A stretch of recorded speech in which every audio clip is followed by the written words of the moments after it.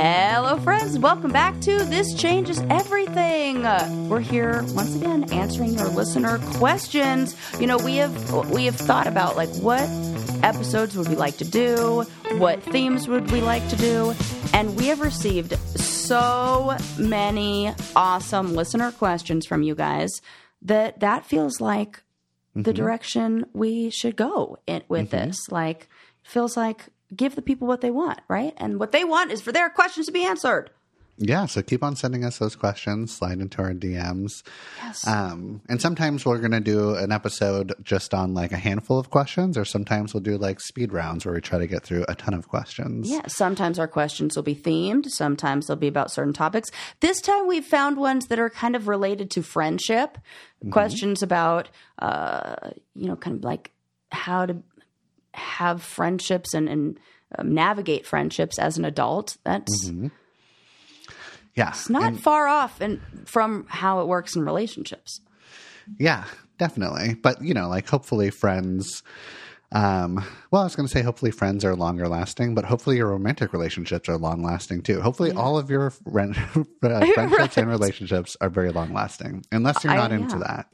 In which case, you do you. But I always tell my friend Susie on her birthday, I say, you know, I just am so grateful for my longest relationship and most successful relationship, because that it's like the friends are the ones. But like you've got to work at it. You've got to like do. I mean, at least and the communication, that whole thing. There is a bunch of communication. How long have you and Susie been friends? We met in 2008 when I did my first season of The Challenge on MTV and her last season. So, yeah, 2008. What are we in, 23 right now? So, yeah, that's a minute. It's like I'm deeply in love with her. So it's like the longest romantic relationship. It feels like that, you know, so. That's so sweet. Yeah. What about you? What's your longest friendship? I mean, there was like 4 guys that I became friends with in first grade that I'm still friends with. That's the cutest. It's very cute. But now we live all in different states. Yeah. So that's kind of... But when I moved to Portland, I made a friend, and his name is Brandon. And that was back in 2005. And we've been best friends ever since 2005. Oh, I love that. So 17, 18 years or so. I was his best man. He was my best man. And when he's still married, and his wife, Jill, is also a best friend of mine. So I love friendships because they feel like, to me, they feel like family, like my chosen family, right? Yeah. Absolutely. They are. I mean, yes. How did you guys meet? Well, me and Brandon met because one day I became friends with somebody. There was this like young woman. I was also a young man. I was 24. There's this woman that like started flirting with me at a coffee shop. And I wasn't like... She's only human, Jeff. She's only human, of course. Come on. And I was like, oh, I'm not sure if I want to flirt with her back. But she like was very persistent, and we became friends. And so we started like hanging out, and we were just buddies. And then I was like, I really want her I want to like help her. I want to be her like wingman, because she's like looking for a relationship. She's like super motivated to find somebody. So we would go out to bars every now and then together. And there was this one night we went to the Alto Lounge, which is a very hip bar in Southeast Portland. And we're there, and we're at this table, and somebody was sitting at the bar. This boy that was like reading a book by candlelight. It was like, oh my God, we love him. He was there on his own. And so you were like, dibs. Well, actually, first she was like, dibs. And I was like, all right, let's get you and him together. So we tried to come up with like a fake conversation to pull him into it. So we were like having this conversation, and we're just like, oh no, we need to like figure out the name of the actor that plays Willard in Willard. Do you remember that movie? Super smart. Super. And so we were like, you should go ask somebody, Kelly. So she went up to this boy. Good pull. Like that's right? Clever. Do you know who plays the actor Willard in the movie Willard? And he was like, oh, Crispin Glover. And then she like giggled and came back, and she didn't continue. And I was just like, you have to my gosh, continue talking to him, right? So we came up with another question of like, what's the name of that musical instrument in scary movies that makes that sound? The sound goes like, ooh. Yeah. And so she like went up to him and was like, what is the name? And he's like, oh, that's called the theremin. And then he clearly is Right. He knows all the answers. He's very hip. This is an adorable boy. It's an adorable boy, but she like chickened out and came back and so then she like went back into the smoking room when you were allowed to like smoke in bars and restaurants in Portland. And I went up to him and I was like, hello, that is my friend. She is flirting with you. You should like come back and have a cigarette with us if you're interested. And so he was like, okay. So he came back and he had some smokes and we had some drinks and it turned out that they were not, it wasn't a love match, but it was a love match between me and Brandon. I love this. And I drove him home. He ended up living just like 3 blocks away from me. And it just so happened that like the CD that I was playing, we only have one band that we both like in common. And the one band that I was playing was the Silver Jews. Do you know that band, the Silver Jews? They're just like a cool indie band. I don't even know. I'm not cool enough to like them. But I was playing their CD and he's like, oh, you like good music. And I was like, Jews I like as in the music. chosen people? Yeah. A silver Jew is a blonde Jewish person. I've never heard that term. Now you know. And there's a band called the Silver Jews, and they're an amazing indie rock band. Okay. This sounds like something I would listen to. Well, unfortunately, the lead singer killed himself. Oh, God. And so that's a real downer. Okay. Highs and lows over here. This is a real roller coaster of a story. But me and Brandon became friends on that night, and we've been friends ever since. I love this. Yeah. I mean, it's hard to – I think what you've kind of pointed out in this story is that in order to make new friends, you got to put yourself out there. Yeah. And you got to kind of – pursue it in a way. And it was easier. Like I had just moved to Portland. I was in Portland like for 2 months or something before I met Brandon, and I was 24. So I was just like, I am motivated to meet new people. I don't know anyone here in Portland, so I'm just going to do it. But it feels like it's gotten harder, right? I feel, and that's also like the narrative that like as we get older, it feels like it's harder to meet friends. And I feel like that is a real frame of mind sort of thing. Like if you can just 100% shift that narrative, right? Yes. Mm-hmm. Yeah. It feels like there are more of your peers maybe at 24 who are putting in similar energy. So it's easier to feel like part of that. And like you're not, it feels like the majority of people are in the same boat. But then when you're older, it feels like that there's just a smaller group of people who are looking for that. Yeah. And that may not even be the truth. It just is like the I don't know, like I hear all the time from clients or they're like, I'm single. I'm too old. Like nobody's gonna like. When am I? Says who? Too old for what? Like my grandma was making friends well into her 90s, and and like, it's fine. You just have to change that narrative and change and maybe look in places where people that might be similar to you or have similar interests would be. Sure. It might not be the smoking section of a bar anymore, but it could be something like a meetup group for hiking or like the Sierra Club or something. Totally. Unfortunately, there are no more smoking sections in bars, I think. I also don't smoke anymore, so it wouldn't really be. So much has changed. Yeah. Although I looked so fucking cool when I smoked. I don't know if I've told you this before, but I knew how to hold a cigarette in my There is an art to that. Yeah, casual, like, I'd still be smoking to this day if my body was okay with it. Right. If it didn't feel terrible. Yeah, that was the problem is I started to feel horrible, and so I had to stop. Yeah. Yeah. Like every now and then I'll think it's a good idea, or like if somebody's smoking a cigar, like anytime I go to a wedding, there's always like a group of guys who are smoking a cigar, and I'm like, yes, let me have some of that. And the next day I feel what the physical version of that emoji with the green face that's about to throw up. That is what I feel like on the inside, and probably what I smell like on the outside. Yeah, so probably. Yeah, it's all like, and most of the time I'm like definitely intoxicated when I think this is a good idea. Of course. No sober Sarah's no. ooh, light up a, cigar. No, God, that's not a good idea. I mean, unless that's your thing, then I guess I won't judge you. But I'm happy that I never got into vaping because I feel like vaping looks great. Like it looks like I would really enjoy doing it. Yeah, you will. I did. I picked it up in grad school and then I had to quit. Yeah. I was like, this was the worst idea. It was the pandemic. I had just like right before actually. And it terrible. Why is it terrible? It was terrible for me because like I developed a nicotine habit. I never like in grad school where I was like, I can't handle this. And I was like, I started vaping and then all those reports came out where like Juul was getting like sued and all like class action lawsuits, all this stuff. I'm like, this is probably a bad idea. And so then I like had to wean myself off. And the quitting nicotine is the worst. Yeah, you're definitely going to be an asshole. You're definitely going to be an asshole. It's going to be hard to make friends.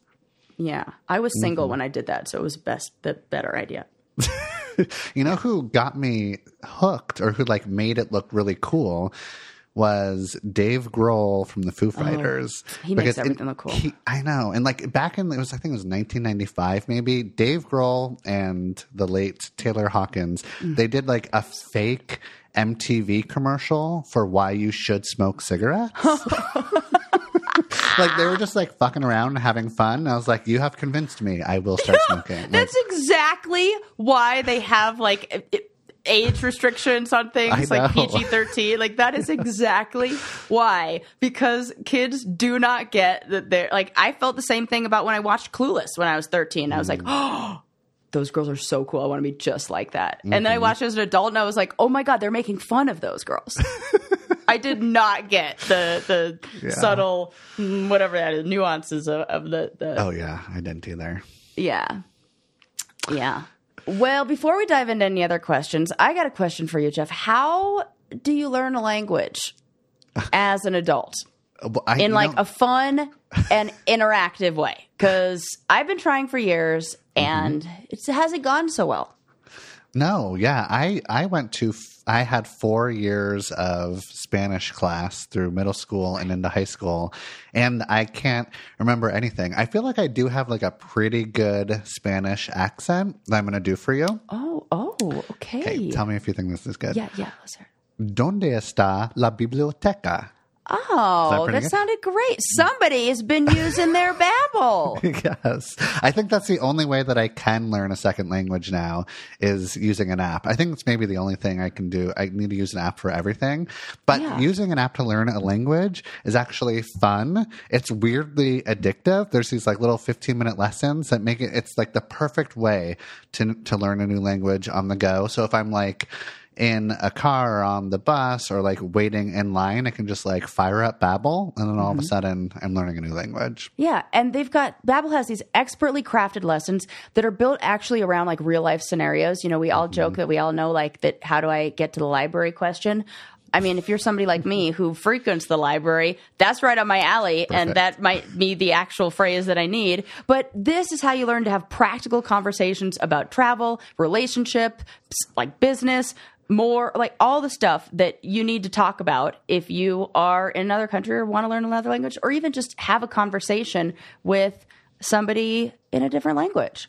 Yeah, and you can learn Spanish, French, Italian, German. There's 14 different languages. And also if you want to have like a perfect Spanish accent like mine, Babbel's speech recognition technology helps you to improve your pronunciation and accent. So right now, it makes a big difference. Yeah. So you're not like super embarrassing. You'll always be like a little embarrassing, but like cute embarrassing. We don't want you to be cringe embarrassing. Right. And Babbel will be like, oh, you're close, but say it like this. Exactly. Yes.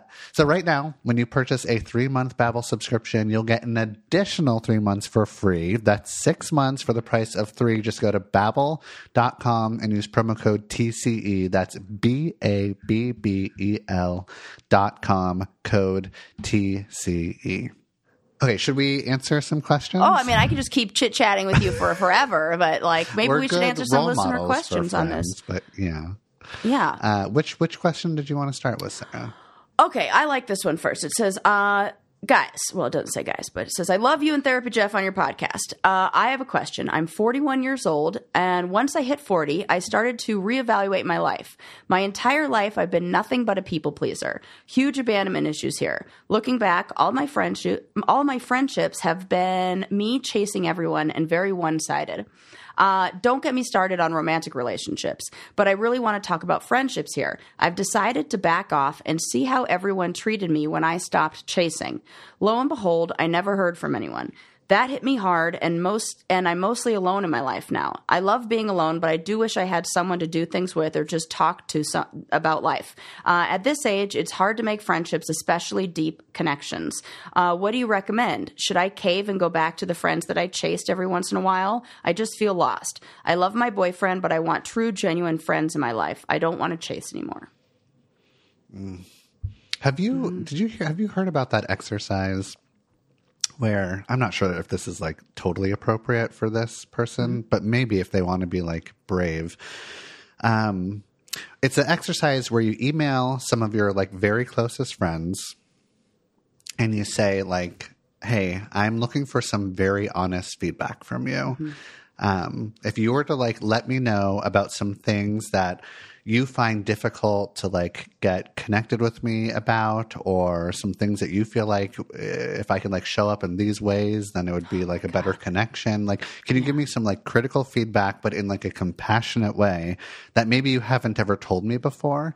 Because it sounds like she's missing. She like doesn't know why these friends are not reaching out to her. So like maybe they just suck and they're not good friends and you need to go make new friends. But if all of your friends are doing this, and like, I want to know why. So you might want to be like really brave and just ask them why, and do it in like an email form so it can like not be directed right at your face, because that'd be hard feedback to give. But you also have to be in like an emotionally resilient place to receive that feedback and know which friends are the right friends to ask. Yeah, I mean it's hard when we can only really look at the role that we're playing in this, right? And so I know for myself, I'm not a very good follow-upper. I'm not I have gotten this from my friends. They've complained about this, that what do they call it? It's like a problem with like object permanence. Like if I don't see it and it's not right in front of my face, it like doesn't even exist to me. And I don't want to be that way, but I can just get caught up in things and forget. And so I tend to make friends with people who are the planners and the doers and the, like, I have a friend that, she and I both joke that she like forced herself to be friends with me. She like forced the friendship. And I mean, forced it. I was like, she's wonderful and amazing. Right. But she's like, guess what? We're hanging out this weekend. Let's go do this. Like, hey, we're going to go do this. And she initiated a lot of the things that we did in our friendship, because I was not an initiator. And I know that created a pattern in our relationship where if she would have just like done the same experiment and like backed off, she wouldn't hear from me for a really long time. And there was a time where I felt really guilty about that, because I reached out to her when, I needed a shoulder to cry on, or I was going through tough times. And I recognized then that like, I need to do that. I need to just reach out to her and ask her how she's doing, and like check in, not just when I need something.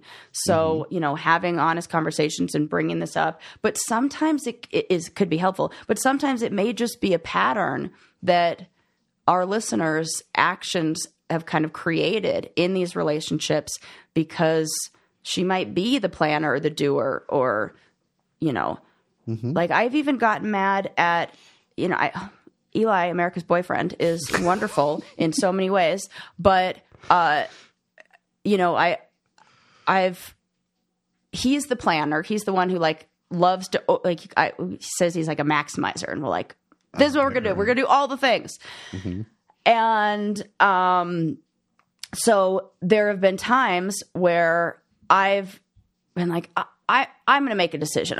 I'm just going to do this, or let's just do that. Let's go to this restaurant. I don't even care where we go. Let's go to this. We don't have to find the perfect one. Let's just go to whatever.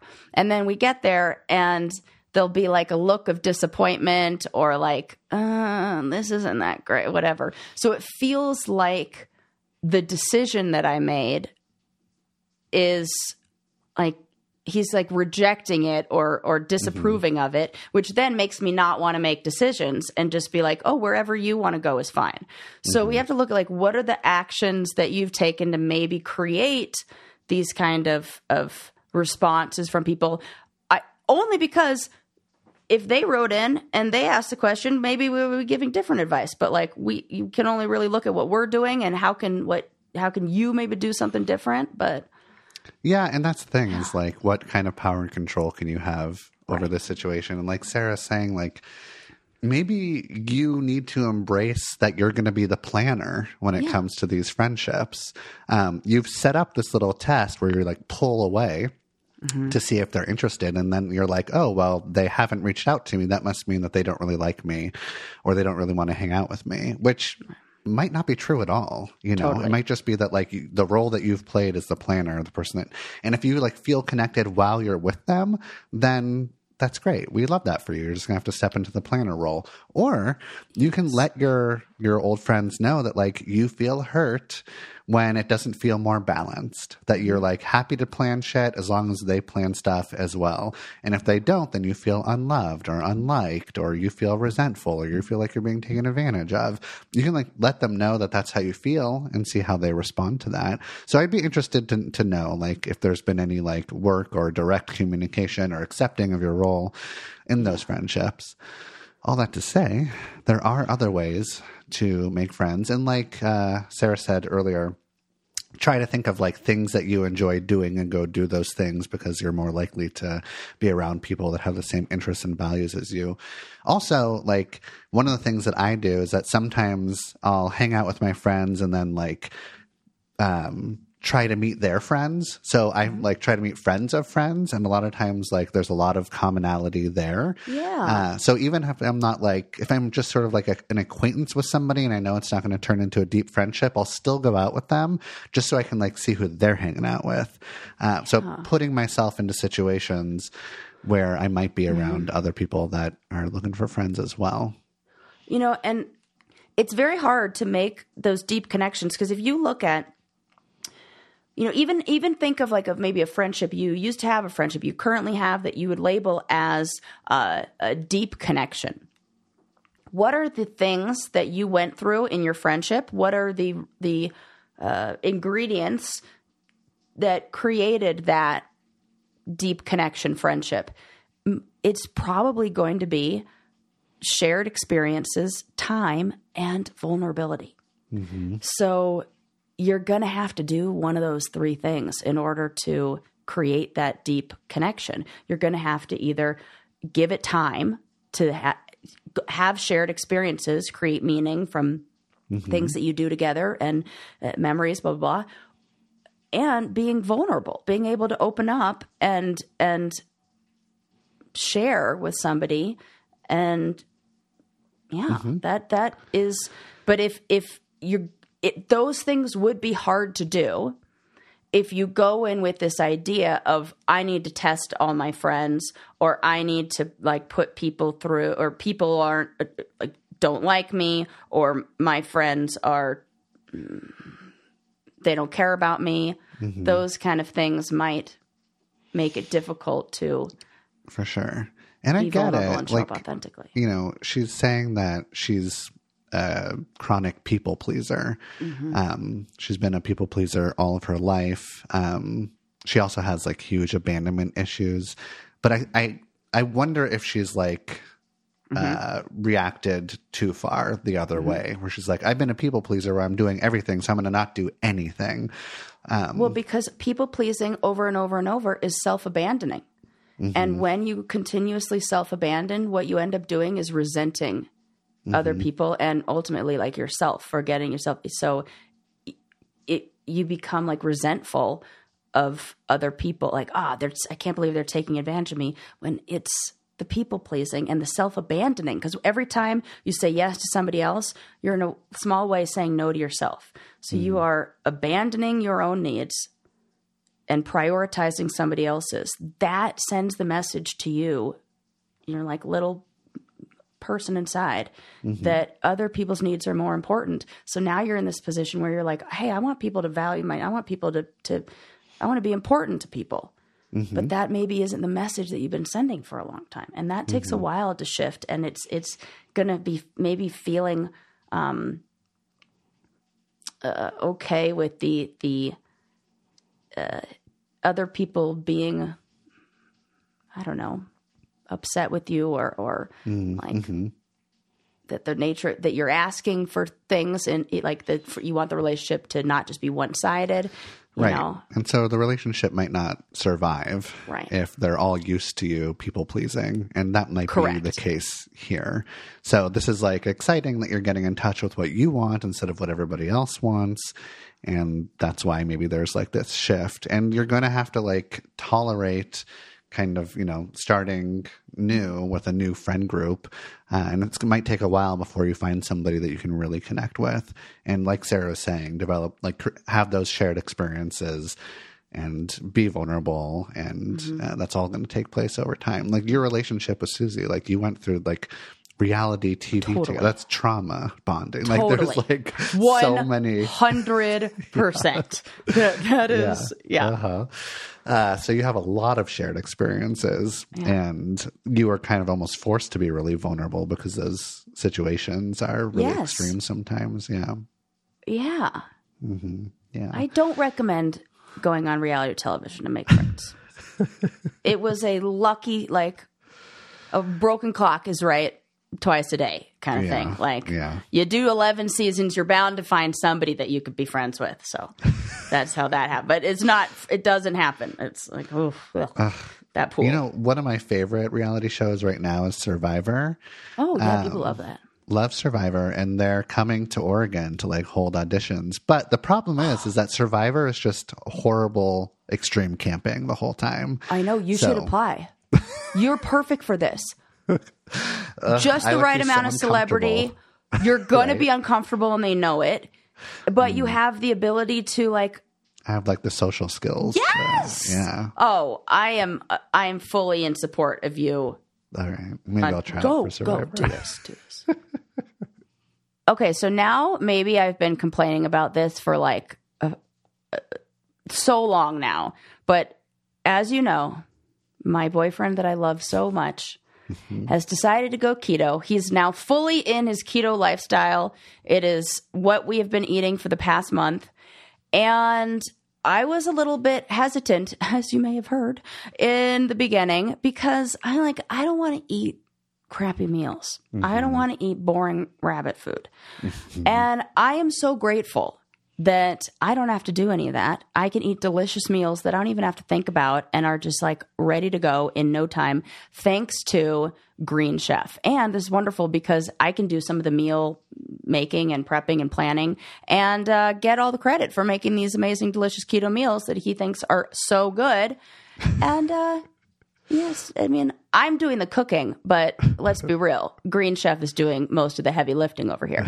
Well, wait, hold on. Can you tell me what keto is? Okay. And if I should start eating like that? Keto, I mean, whatever. I'm not one to subscribe or prescribe any diet or like you should eat like this to anybody. Right. But I do think that if there is a way of eating that feels good for your body, like my vegetarian friends, you guys keep doing your thing, you know? My pescatarian friends, fish that fish in that ocean, eat those fish. and all keto people, you keep doing you. Eli's loving it. It's like it helped him get in like the shape he wants. He's feeling stronger. So what it is like low carb, no sugar, high protein, high fat, and your body is staying in this I don't know, like metabolic place where it's like burning fat and other things that are good for you. Probably. Do I have to be just as active as Eli? I think maybe you do. Oh, okay, yeah. I don't know if the keto diet is. Yeah, it's like a whole thing, right? He's making me run. It's all this stuff. So if I have to do extra work like running, I need to do less work in a place like food prep and in the kitchen. So we have been using Green Chef meals. Delicious. I love so it easy. because also like I can just tell Green Chef to send me gluten-free meals, and I don't think that I have like celiac, but I know that if I like eat gluten-free, I do feel just like overall better. There you go. Yeah. And so Green Chef is the #1 meal kit for eating well because you can just pick the type of like healthy foods that you want, and they'll send them to you. It's the only keto meal kit. So if you are doing keto, this is one of the only places that you can get it. And they have everything you want: keto, protein packed, vegan, vegetarian, carb conscious lifestyle, all that kind of stuff. The gluten-free thing for you.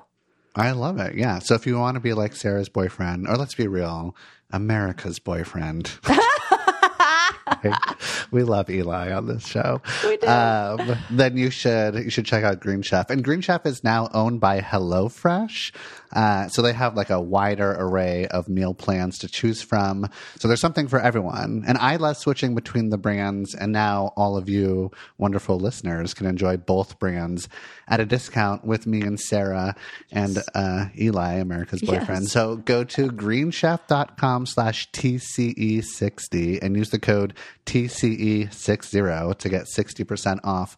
Plus free shipping. Like I said, it's #1 meal kit for eating well. Go to greenchef.com/TCE60 and use the code TCE60 to get 60% off plus free shipping. Yes. It's amazing how much mental bandwidth I have cleared up and available when I take away like meal prepping and planning and what are we going to eat. And then with it, like before I'm like Googling, like going online and like looking up like easy keto meals. Like I don't want to do that. I know. I just, here you go. Then click the button, send me the meals, make done. The end. I love it. Yes. Yeah. It's, I can't stand, it's the dreaded question of like, what do you want for dinner? Yeah, you handled. get to avoid that fight and you can just like make what they send you, which is delicious foods. Yeah. Yes. Okay, let's do the next question. Let's see. Okay, next question. Hey, Jeff, I adore the podcast and TikToks and wanted to suggest an episode or a video on confidence and self-esteem, showing up and being seen without shame. They go on to say, I feel like I'm completely floundering. They're 23, a year out of college, somehow regressing on a lot of self-belief that took years to build. I feel like I'm at a complete plateau with my personal growth and have been experiencing a ton of social anxiety and trouble believing in myself and shame around me and my life not being, quote, where I ought to be. So we can talk about that you're a little 23-year-old baby. Just a baby. You're just a cute little baby. And we're not saying that to like diminish you. No. Or make you feel bad. No. And like, just quit putting so much pressure on yourself. Yes. Oh You're my God. like brand new. Like 23, no one, people don't have it figured out at 40, 50, 60. No. Yeah. Did you feel like you should have been figured it out at 23? Was that banging around your head? No, this person, what I see in here in this is somebody who is self-aware, who's looking at like, I want to be better. How like they're aware that maybe like their thoughts and like I was the opposite of this. I was like, my shit doesn't stink. I was on reality television. I was at 23? Were you yes. on reality? Okay. I was like prime, like please. I needed a little bit of humility and like, it was after that where I was like, oh fuck, I don't know anything. I was an idiot on there. Mm-hmm. So like, you know, this is like, I feel like if people are even asking the questions of like, how do I build confidence and self-esteem and I want to show up and do better and be better and feel better, you're already like way ahead. Yeah, you're asking really good questions, Really doing good good questions. introspection. You know, she says that she's floundering at 23. And like Sarah's saying, like we all are constantly bumbling through life doing the best we can. But I think maybe at 23, right when you're done with college, maybe you think like, I'm done with school. I should know exactly what I'm going to do with my life at 23 years old. You shouldn't. But there is a message. I guess there is like this sort of narrative that like once you get through school or at the end of school, you should have majored in what you were going to major in, and then you're going to do what you're going to do. But I think so, like, what we're saying is kind of like embrace the uncertainty, embrace that like you don't know what you're going to do. And where, you know, you're asking like, you're saying that you're not where you should be right now. Where is that coming from? Yeah. Where shoulds, we're shooting all over the place. Exactly. Yeah. Is that coming from your parents? Is that coming from society? Is that coming from like your friends who you think have their shit together when they really don't actually have all their shit together? Do you need to take a little bit more time to figure out what you want to do authentically? Are you pressuring yourself to kind of like show up in a certain way that isn't who you really are? And then you're going to regret it and you're going to have to kind of like change later on or something. But they're also saying that, you know, they're experiencing a ton of social anxiety and believing in themselves. The social anxiety and the believing in yourself thing, it's probably all of this shit is connected where there's just like a ton of pressure of like, I need to show up in social situations perfectly. I need to be like so funny or cute or extroverted or stay out late or whatever it is, like all the pressure that you're putting on yourself. So all in all, we like want you to like take that pressure off. Yes. Easier said than done, though, right? Well, think about how much energy it takes to be even thinking about, like, it's like a hyper awareness and like how am I going to be perceived by others? Am I doing the right thing? Which then kind of leads us to that feeling of floundering or like not knowing what to do because we're not able to really be present. We're living kind of from the neck up in our own thoughts and in our own head when we are cutting ourselves off from really living from the neck down and being in the moment and experiencing things. And it creates almost like this filter, this lens through which we see the world because we're worried about how other people see us. Yeah. And you're doing a lot of comparisons probably where you're comparing yourself to whoever, to whether it's like people on TV or celebrity culture or your friends or some imaginary person that's like in your age group or something. So remember that like you are comparing yourself to the projection that you're like projecting onto other people. So it's not even like the real person. Like you're projecting yourself, you're projecting stuff onto somebody that's just as flawed, just as confused, just as imperfect as you. Right? Totally. Okay. I have a little exercise that I want people. This is I have an assignment, this homework assignment, like I'm everybody's therapist right now. The messages that we send to ourselves are the messages those are the themes, that's the narrative and the story that like runs our life. And these are things that we say to ourselves when we look in the mirror. There are things that we say to ourselves when we mess up, when we're not doing well, the critical thoughts. I want you all to get a dry erase marker and on your mirror at home, I want you to write, like look in the mirror and around your head, write beliefs that you have about yourself. Now, you're going to make them, maybe at first you do the real ones, like the critical thoughts, and just look at that. That is how you see the world. That is how you see other people. That is the lens through which, like, if you're judging yourself that way, that's how you're going to be judging other people.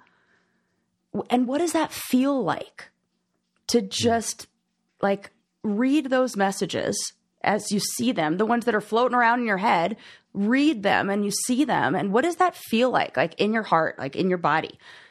Probably not so great. Now erase that shit. Second part of the assignment, write down what you believe a good friend would say about you, or what you on your best day, like maybe you have that, like, for me, it was my grandma who I could do no wrong. She thought I was just like the most perfect, amazing person in the world. So I always go to like, what would grandma say about me? So maybe you have a grandma like that. Maybe you have a friend who like that. Maybe you have a wonderful therapist like that. Maybe you just think, what would Sarah or Jeff say about me right now? Because I guarantee you, we can find amazing, wonderful things about every single person listening right now. Guaranteed. And write those, the truth around your head in the mirror. And then just read those and see how that feels. Yeah. And if they resonate with you in like a really heart-centered way and you choose to believe in them because that is more in alignment with like how you want to see yourself. Yes. And how other people who love you see yourself, or how your dog sees you. Yes. Then try to continue to reinforce those narratives and live. Don't erase it the second time. Right. We leave those up. Leave them up like for so long that you like need Windex and stuff to like clean them off because now they're like permanently stuck on there.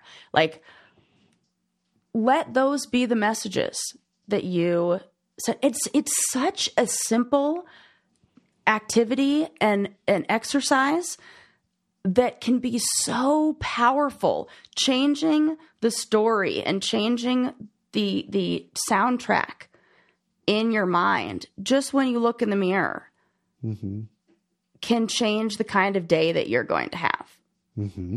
So there you go. That's my little activity. I like it because it sounds like there's like a lot of like automatic negative thoughts, critical voice that's playing over and over in her head. Yeah. So if you can like deliberately take action to change those narratives, then you're kind of, like you're changing the way that your brain is firing. The neural pathways are firing, and the neural pathways are kind of like stuck on this default narrative that you continue to reinforce over and over. And that's like the lens that you're wearing throughout the day, yada, yada. So if you can like deliberately choose different narratives and fire off on different neural pathways and then reinforce those while you go throughout your day and while you're like looking in the mirror and getting ready for your day, it's just like a really good, easy activity that anyone can do in order to start thinking more positively about themselves. And if you're thinking, oh man, it's so hard to switch that thought from negative to positive, I read somewhere that it takes, I believe it's 17 seconds that you have to hold on to a positive thought in order for it to switch out of that negative track that you're on. It's just 17 seconds. 17 seconds, and that's it. If you do it for 17 seconds times 4, which is 68 seconds, then it's really locked in. Oh, look at that, Therapy Jeff, taking it to the next level. I love that. Gosh. Yeah. So, I mean, it really does just take like 17 seconds and then a minute in order to like really start. And then once you get to 68 seconds, then your brain is just like automatically giving you even more thoughts and memories that's going to reflect like the emotion and the feeling that you're resonating with. So it can happen pretty quickly, but you also have to reinforce it throughout the day. Yes. Yeah. And she says that she feels like she's plateaued with her personal growth at 23. You have not plateaued. No, you're fine. There's going to be so many more. So many more. And that is like an actual stage in the change model, is like the status quo, like this is how things are. And it's not like we decide, oh, I want things to be different, and then magically like change happens and things improve. No, first there's some resistance to that change, which is probably what you're feeling. Then there's like a chaos stage where things get like worse before they get better. It's kind of like the analogy, like dumping out the drawer before you organize it. And then you have like a transformational moment where all of a sudden you look at something different, or you approach the problem different, or you see something from a different perspective. And then things start to change. And then guess what? We get to a new status quo and a new like sort of plateau. But that's just like being a person, and that's okay. Yeah. Exactly. Yeah. And problem solved. You're always changing even when you're not. Like you are. Really. Right. Even if it feels like you're not changing, you're going to look back on this time and be like, oh, there was a lot of growth there. And maybe that was really hard, or maybe I felt really lost, but it was essential that I experienced that. So I was able to like break through.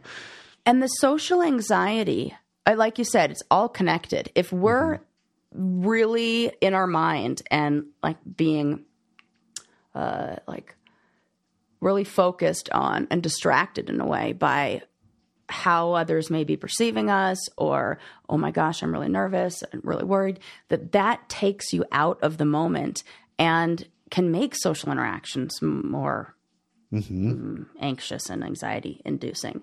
And so like, just be in the moment and maybe like, start small. Yeah. Yeah. You're putting a ton of pressure on yourself. Yeah. See if you can release some of that pressure and just be like a 23-year-old that's just trying to figure it out. As all 23-year-olds are. As everybody is, but like, especially a 23-year-old. Yes. Right. Like, just shout out to you for just worrying and caring, because like, what 23? I mean, I didn't start grad school until I was well into my 30s. And like, I didn't even finish undergrad until I think I was like 30 years old or something like that. And no, we don't figure things out. You're fine. Yeah, you're good. Yeah. Okay. Next question. Which one do you want to do next? Okay. How about this? This is friendship related. It says, do I leave the door open for people who treated me shitty? People who lied to me, or those people who don't deserve, or do those people deserve a second chance? Now, of course, we don't know the details here. I just don't know if I'm supposed to cut them off or let them come back if they want. I guess, yeah. I mean, obviously, we'd like more context here, but we can try to figure this out together in a more general, broad way. What did they do? How did they treat you shitty? Did they like really take advantage of you, manipulate you, make you feel really horrible about yourself? Because we don't want you to kind of like go down the road of just being a doormat, right? Like, we want you to stand up for yourself. We want you to connect with people that value you and see all the wonderful things about you. So we don't want you to be a doormat. But do people deserve a second chance? Possibly. But if you give somebody a second chance, you're going to have to be like really upfront about giving them the second chance and what you're looking for, what you expect, what your limits are, what your boundaries are, how you were hurt, what they did to let you down, or what they did to like make you upset or sad or depressed or whatever it was. Yeah. So going ahead and trying to be like very explicit with direct communication about what you need in order to continue the friendship so that you can like rebuild the trust. And maybe the trust is totally broken. That happens every now, like trust goes up and down. That makes sense. But you might have to just sort of like turn a new page, start a brand new chapter with these friends. And in order to do that, you're going to have to kind of like rewrite the script and try to figure out like what you can do in order to slowly become connected again. I also think if somebody shows you who they are, believe them. If this is a, fooled me 1,000 times thing, like if they're shitty friends, then I really believe that it doesn't matter if you've known them forever, or it doesn't matter if like, oh, our parents were friends. Like, if people are not going to show up for you in a way, and now we can't show up for everybody the exact same all the time. We're just like doing our best over here. But is it an equal friendship? Is it one where you're getting, what you put into it and getting that back in those friendships? If not, then it's okay to do. I do see this with people who have maybe started a journey towards like mental health care and wanting to like evaluate friendships or set better boundaries.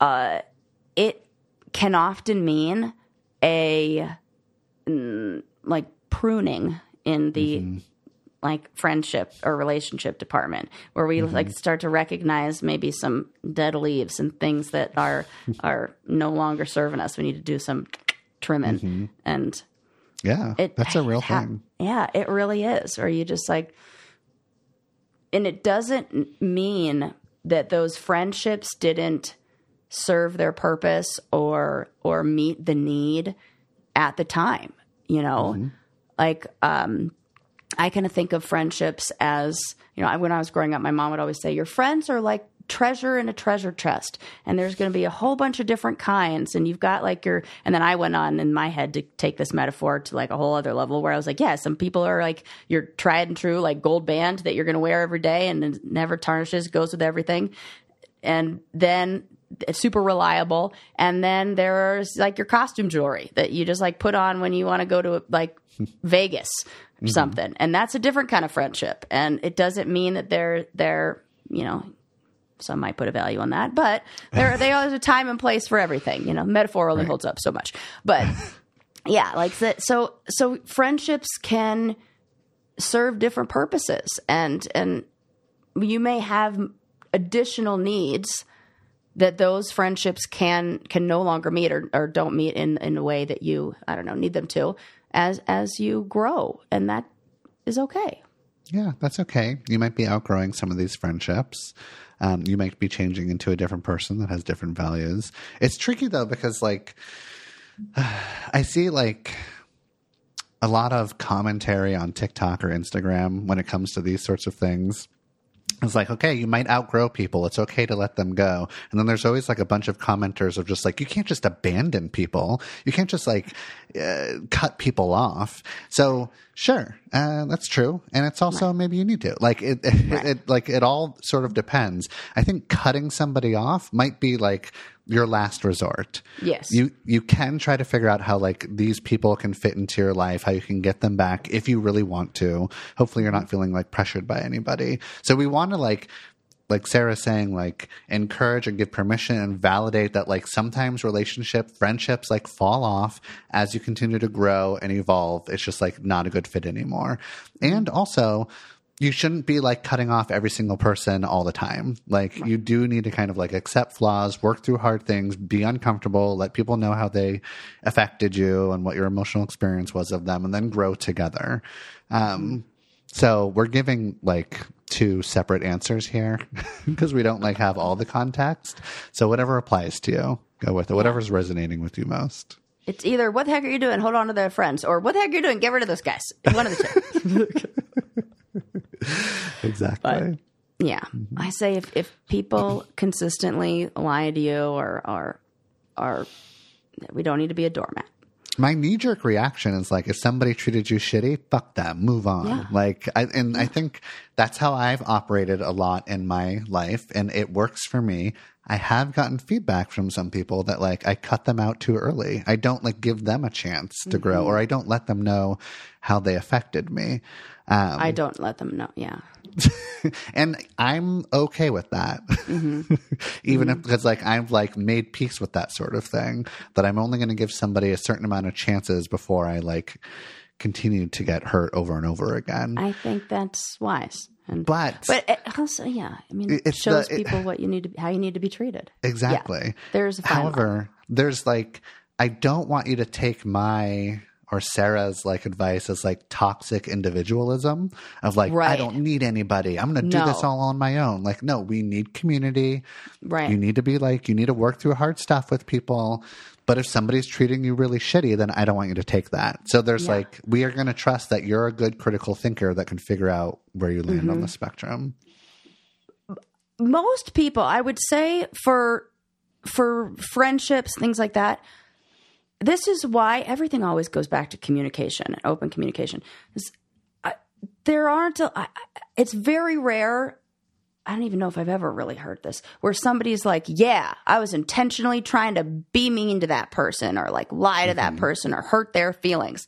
That doesn't happen. Usually the intentions are good. We want to like avoid somebody being hurt, or maybe, you know, if it's like, oh, they lied to me about like they didn't want me at their wedding and they said, oh, sorry, it's already too many people. And that was something like that, where like it just, what really needs to happen is another conversation where it was like, get further explained or assumptions aren't made, because if they're people that you call friends, chances are they're not trying to intentionally hurt you. Right. Yeah. You need to give people the benefit of the doubt. Right. We are really going back and forth on this question. Right. And Like, yeah, that. people are shitty, but also give them the benefit of the doubt. So, I mean, that's how it goes. This is like, there's a lot of gray area in.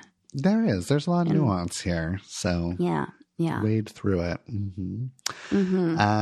Okay, next question. They say, I'd love to hear your thoughts on the appropriateness of maintaining a friendship with an ex when this makes your partner uneasy. Oh, man. Have you been in these relationships where your partner is just like, I'm not super cool about you being friendly with your ex? Or have you wasn't been that about person? the ex, but it was about somebody else where I was like, I don't know about this, because I felt the vibes that the other person had different intentions. Oh, okay. Yeah. Where I was like, come on. I can tell when somebody is like, so that's the first interested. question is like, is the ex that you want to be friends with, what are their intentions? Do they really actually want to be friends? Are they supportive of your relationship? Are they okay not being the priority at all anymore? You know, like, what's going on there? Can you talk to your ex about your current relationship? Are they being weird about it? Do they want to hang out with your new partner? Like, are they okay being like integrated into your life?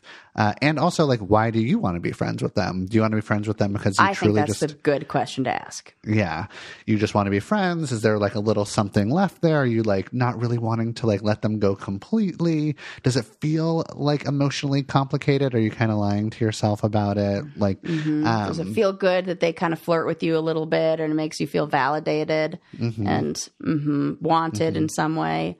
Right. Then, yeah. What's the intention? And be honest. You got to kind of be honest with yourself of what is the, Right. is this a friendship? Like, I tell Eli all the time, I say, you can do whatever you want.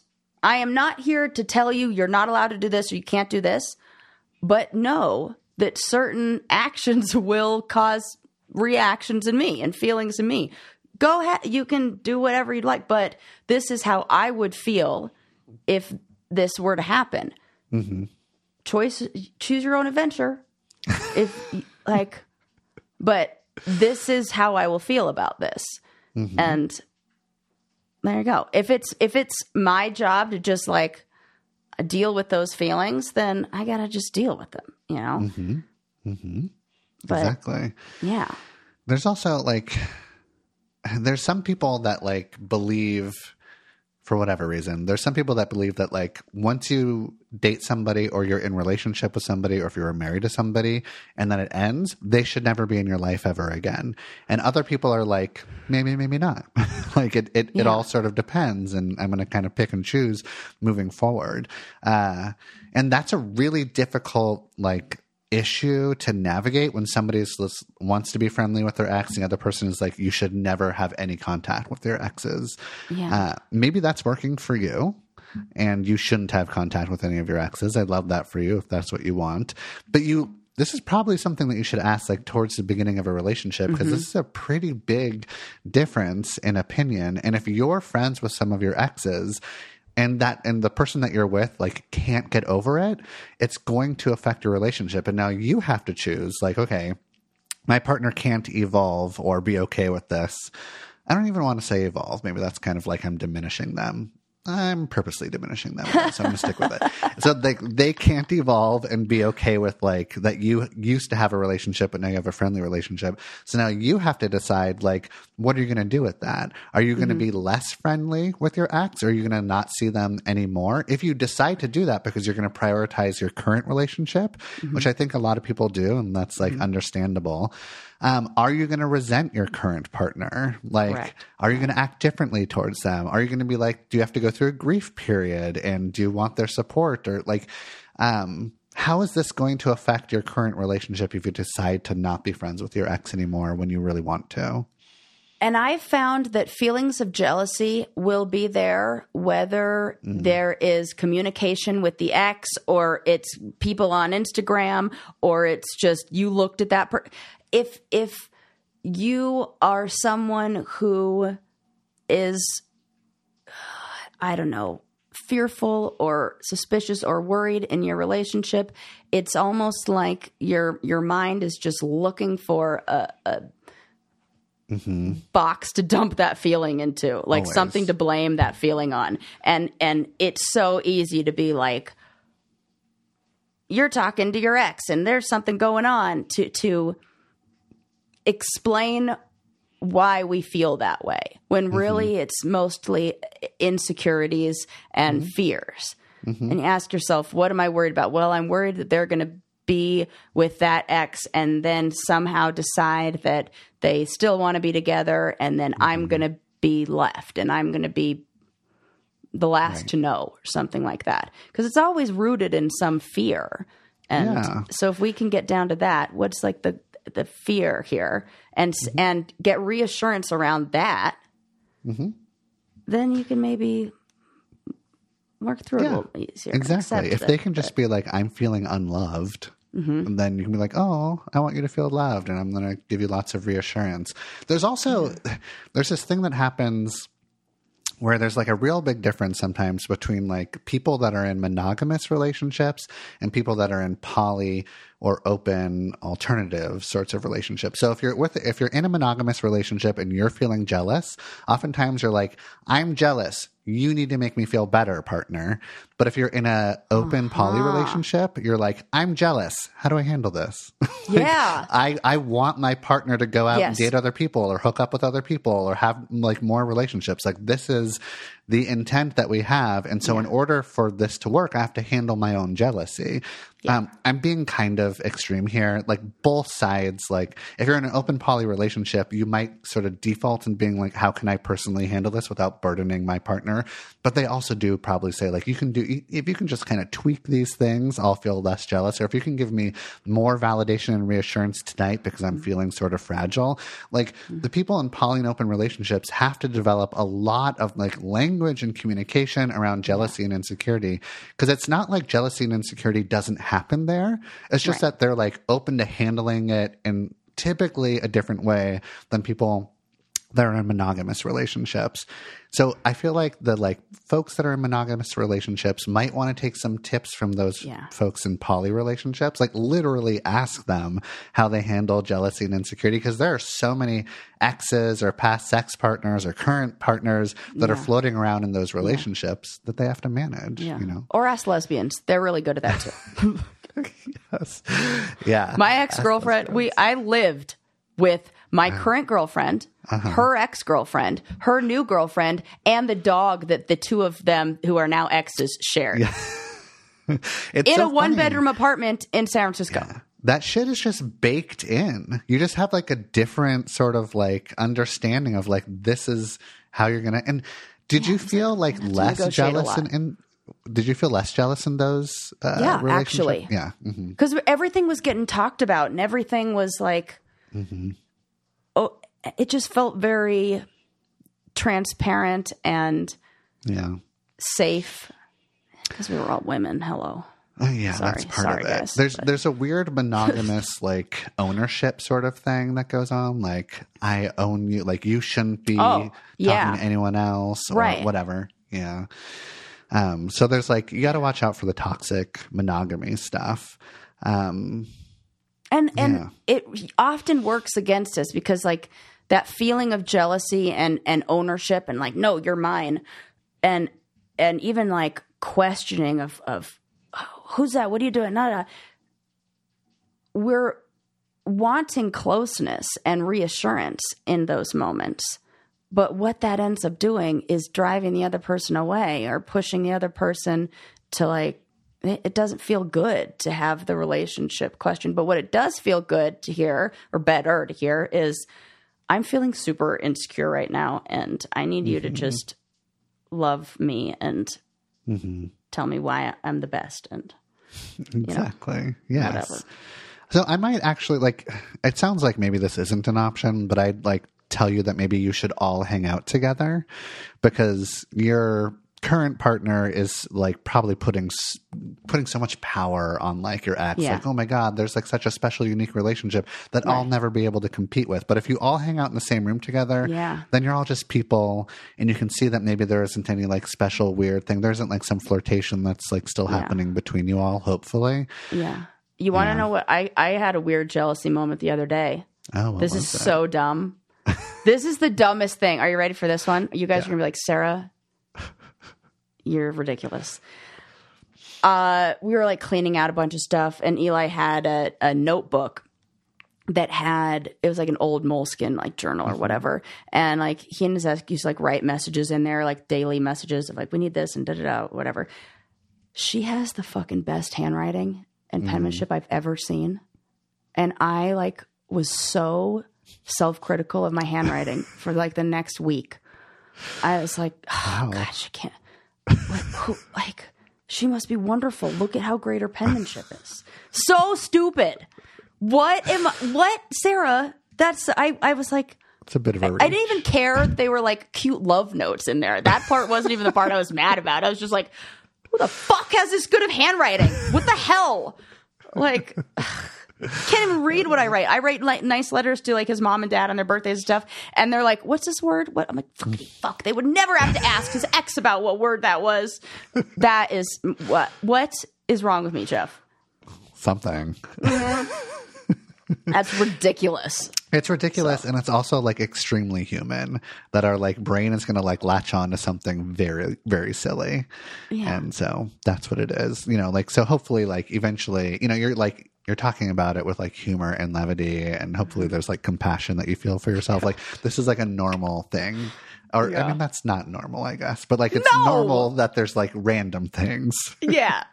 So it's like, or even just that worry or that thought, you know? And I always, because Eli is friends with his exes and, like, talks to them on social media, like, exchanges messages and, you know, whatever. Like, I don't care.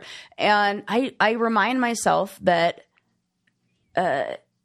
every morning he makes the decision to be with me and not those people. And that's all I need. Exactly. I have this. I like if I'm dating somebody, or if I'm in a relationship with somebody, and there's somebody that like wants them, or an ex that wants to get back together with them, I'm just like, fuck yeah, you do. Yeah, of course. Like you wish, like, snooze, you lose. It's a turn on. It's interesting. I want to hear all the details. Like I do not get jealous unless you're doing weird shit. Unless all of a sudden, like it seems like you're into them too. Yeah. But like if anybody like wants to be with my partner, I love to hear about it. Yeah. That's fun. And Eli being the interior designer that he is, there's like a joke going around on the Brain Caddy podcast that Eli like doesn't post any pictures of me because he doesn't want anyone to know that he's a straight man. So like he's just like keeping it real interesting for like I'm like, you're gay baiting. Like he is, you know, so I'm like, it works. Right. I'm like, who's that? Who's he? Yeah. Oh, he likes you? Oh, I bet. Big daddy energy. Like he's like such like a bear. Like he plays into it, you know. He has like rainbow colored socks that say daddy. Come on. Well, he's really playing into it. Really leaning into that. He knows what he's doing. He knows exactly what he's doing. I love it. It's fine. Oh, that's cute. I think we're all out of time. I think so too. We could sit here and talk forever, but you guys have so many more questions. We have so many more of your questions to get to in future episodes. But we're always taking more. So slide into our DMs, send us these messages. We love them. Keep them coming, and make sure that you use our coupon codes because it helps the show so much. And if you haven't subscribed and left us a 5-star review, what the heck are you waiting for? Please. And we'll see you next time. Okay. Bye.